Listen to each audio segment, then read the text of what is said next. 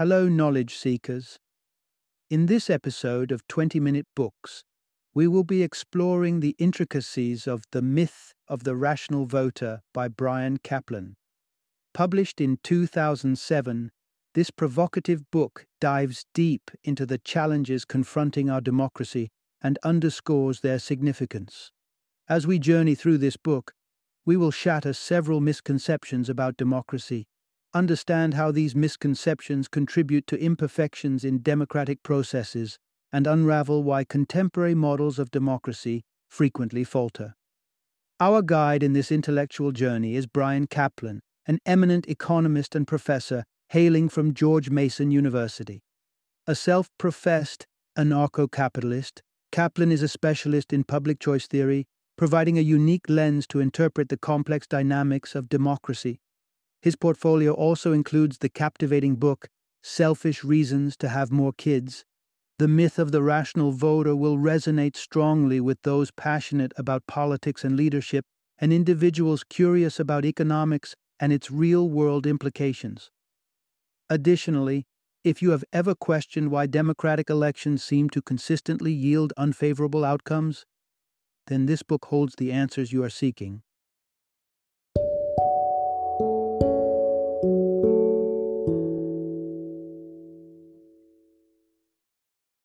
The Myth of the Rational Voter: Why Democracies Choose Bad Policies. Introduction. Dive into the truth, the unseen biases disrupting our democracy. Living in the Western world, most of us are quick to affirm that democracy is the pinnacle of political and societal organization. It's a progression from aristocratic, dictatorial, or other forms of authoritarian governance to a system that endorses freedom, justice, and equality. But currently, democracy seems to be floundering. Economies are stagnating, unemployment rates are soaring, and democratic governments appear to be struggling to meet the pressing challenges head-on. What led us here? The answer lurks within the core of democracy itself. In this engaging exploration, you'll uncover how common biases, particularly those related to economy, lead to ill-informed policies, thus hampering the smooth operation of our democracies. You'll grasp the obscure principles underpinning democratic political systems and why a little more faith in the free market could be beneficial. Prepare yourself to learn how democracy is founded on a seemingly miraculous idea, why free trade harbors no losers, only winners, and how altruism can pose an unexpected hazard to the democratic setup. Part 1. Unveiling Democracy's Secret Weapon: The Miraculous Balance of Extremes. Democracy and its governance are widely hailed as some of the greatest triumphs of human civilization. And at the heart of it lies a miraculous principle: aggregation. What is it, you ask? Well, it is the phenomena where the average answer from a group is strikingly accurate. Imagine asking people to guess how many beans there are in a jar. Some will overshoot, others will undershoot. But if you take the average of all the guesses, the overestimations and underestimations often balance each other out, and the average comes astonishingly close to the actual number. Now let's transfer this concept to politics. The average voter might not be the most informed, and their understanding of political matters might often fall short. However, in the democratic setup where everyone's opinion counts, these diverse opinions average out to something that's quite close to the truth. Thus, in a democracy, extreme or ill-informed views tend to neutralize each other, resulting in a more moderate and informed outcome. This balance achieved between the extremes is what lends democracy its logical soundness. In an ideal democracy, mainstream ideas rise to the top, while the extremes nullify each other, courtesy of this miraculous phenomenon of aggregation. This is the distinct advantage of democratic governments over dictatorships, where the reins are held by a select few, whose perspectives often contrast starkly with the majority. A classic illustration is when the East German government erected the Berlin Wall in 1961, a move that was diametrically opposed to the general political sentiment of the East German populace. Had East Germany been a democracy, the miracle of aggregation would have effectively prevented such a wall from being constructed. Thus, it's the miracle of aggregation that powers the smooth functioning of democracies. Yet, there are instances where democracies falter. So, let's explore why that happens. Part 2. Unmasking the bias that hinders the miracle of aggregation and subsequently our democracies. It's no secret that many democratic governments often enact policies that seem to run counter to the collective good, protectionism being a notorious example. In such instances, something is interfering with the operation of the miracle of aggregation. One of the significant roadblocks is the prevalence of widespread bias, which can disrupt the effectiveness of the aggregation phenomenon. Because, at the end of the day, aggregation has one Achilles' heel. It only works when opinions are scattered across the spectrum. Take the bean guessing game as an example. The average guess gets pretty close to the correct number because there are almost equal numbers of people overshooting and undershooting. But if the information available is skewed, the magic of aggregation falls apart. Imagine a hypothetical society where it has been widely, but wrongly, circulated that people usually underestimate the number of beans in the jar. This misinformation would likely create a bias amongst future guessers who would then tend to guess higher than they normally would, thus skewing the average above the actual number. Though hypothetical, such pervasive biases are quite real, and their widespread acceptance has been substantiated by various surveys. For example, the 1996 Survey of Americans and Economists on the Economy, SEI, posed a series of economic questions to diverse groups. One question was whether high foreign aid spending was a significant factor for the U.S. economy's underperformance. A staggering majority of common citizens believed that foreign aid spending was, at least to some extent, contributing to the nation's economic woes. However, the majority of the economists involved in the survey didn't see any connection.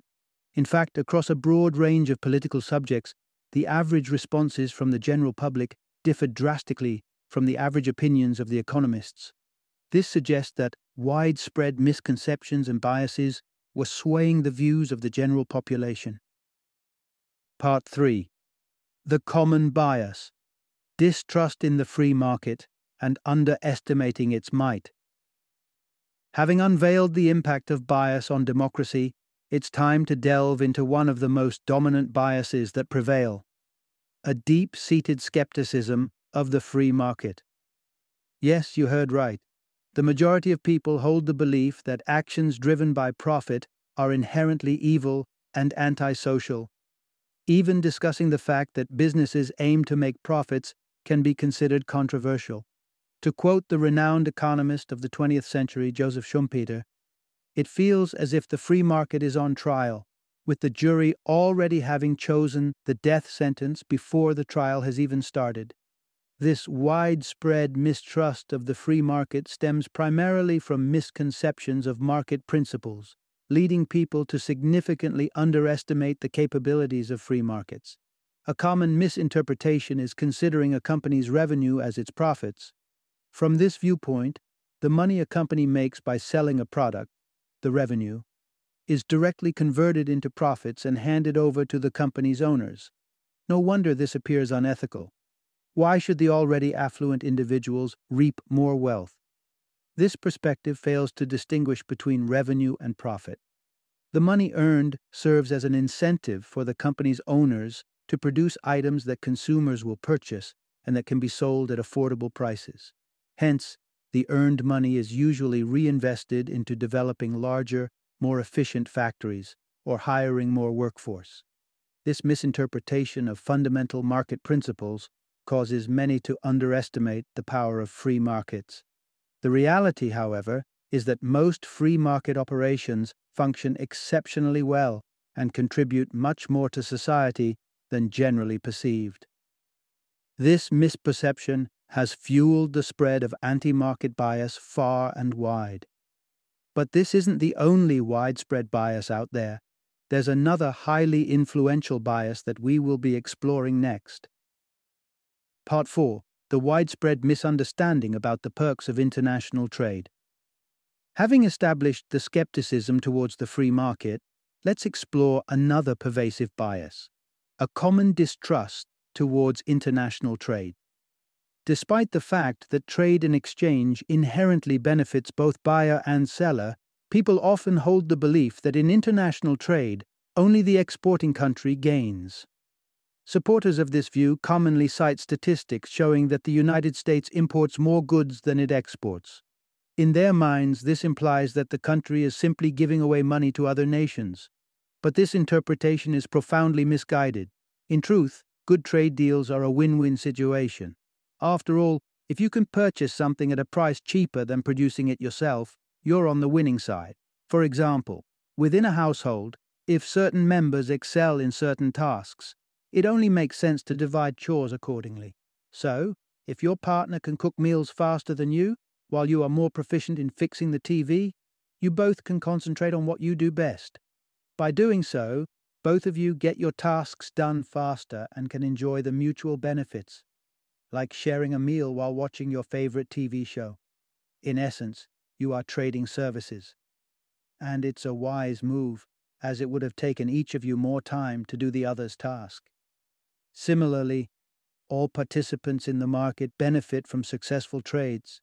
Despite these benefits, statistics demonstrate that the bias against foreign trade is quite prevalent. For example, in the 1996 SAE, one of the questions posed to participants was whether trade agreements between the United States and other countries led to job creation in the United States.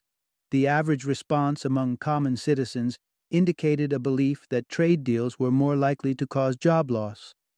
Conversely, economists, by the same margin, believed that trade agreements were less likely to result in job loss. Part 5.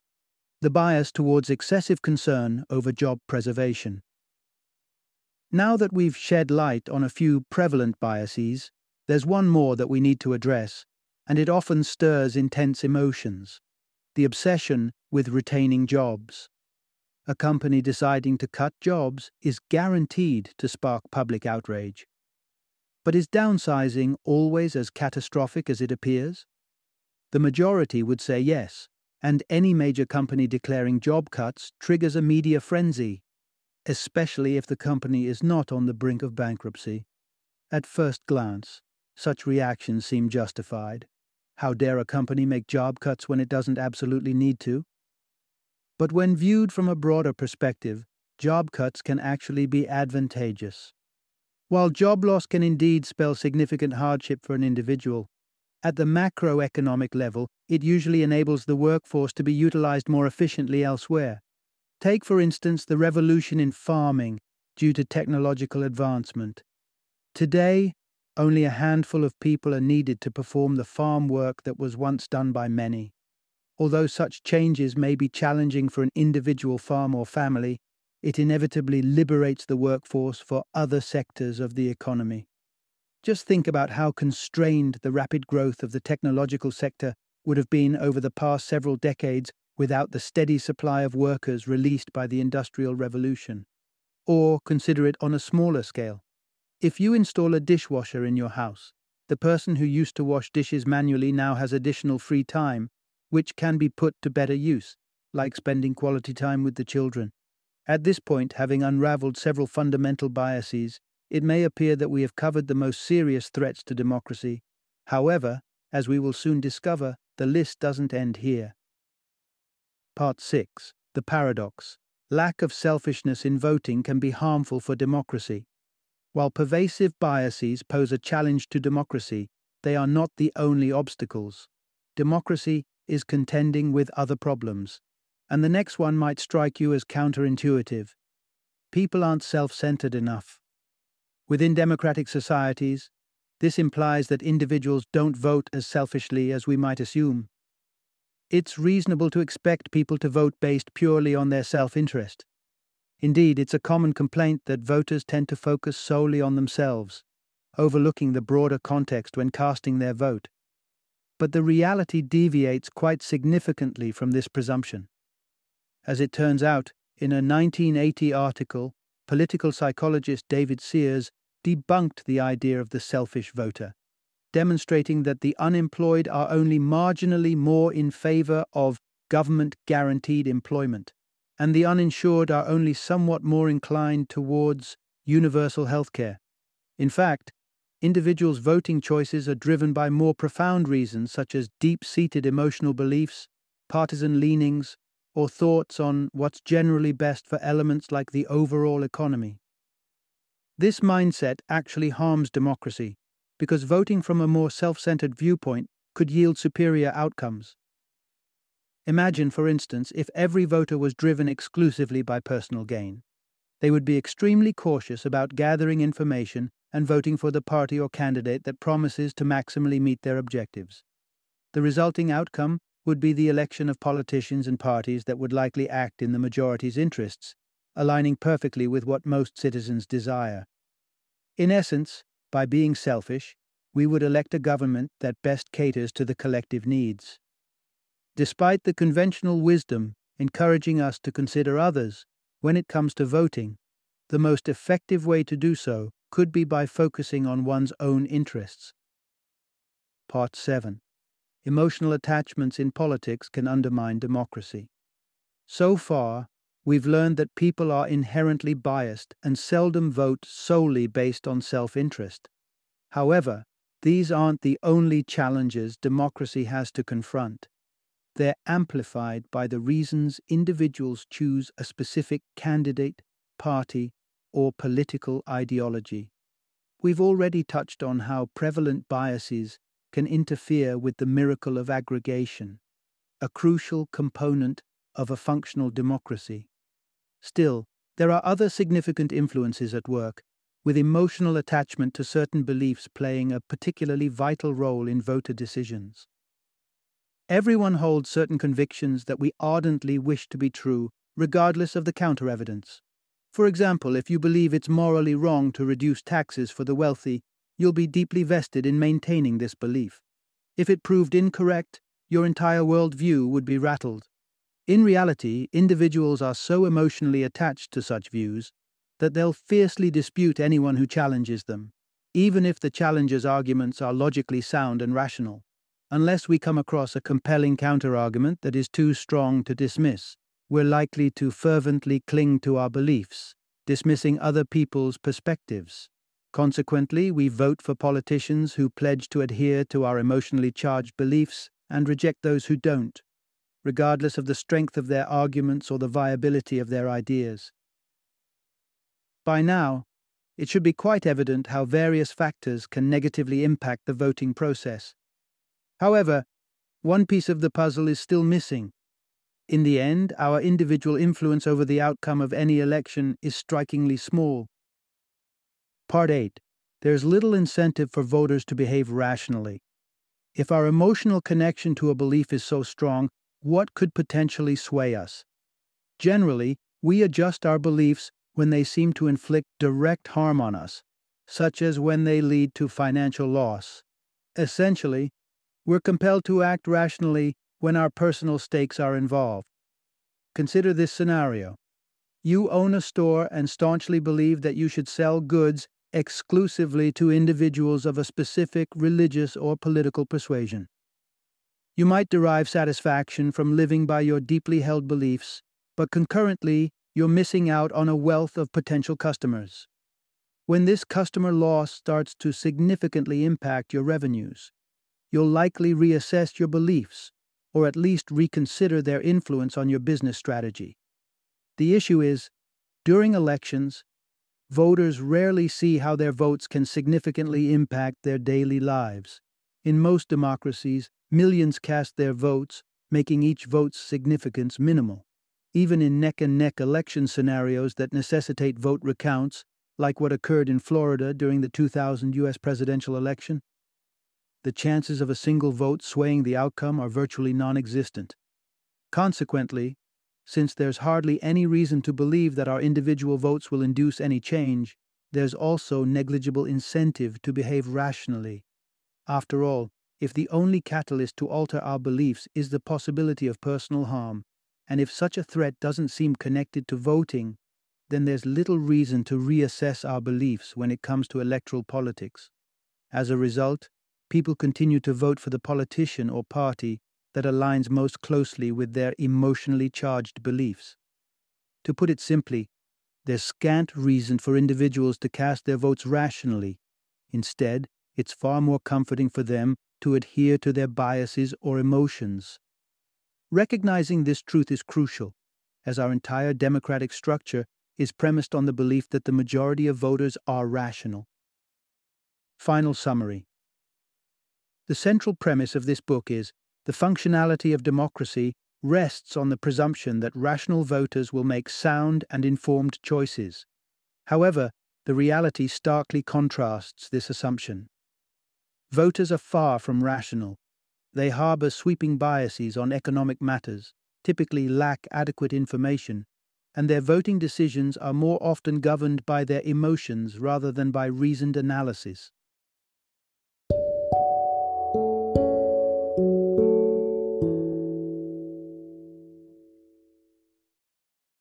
Thank you for joining me today on this journey of learning and discovery as we explored the insights of another thought-provoking book in our growing library of knowledge. If you've enjoyed our time together, please take a moment to follow our podcast, give us a 5-star rating, and share 20-minute books with other knowledge seekers. Your support truly means a lot. Don't forget to join me again in the next episode, where we will delve into another enriching book. Until then, happy reading and happy listening.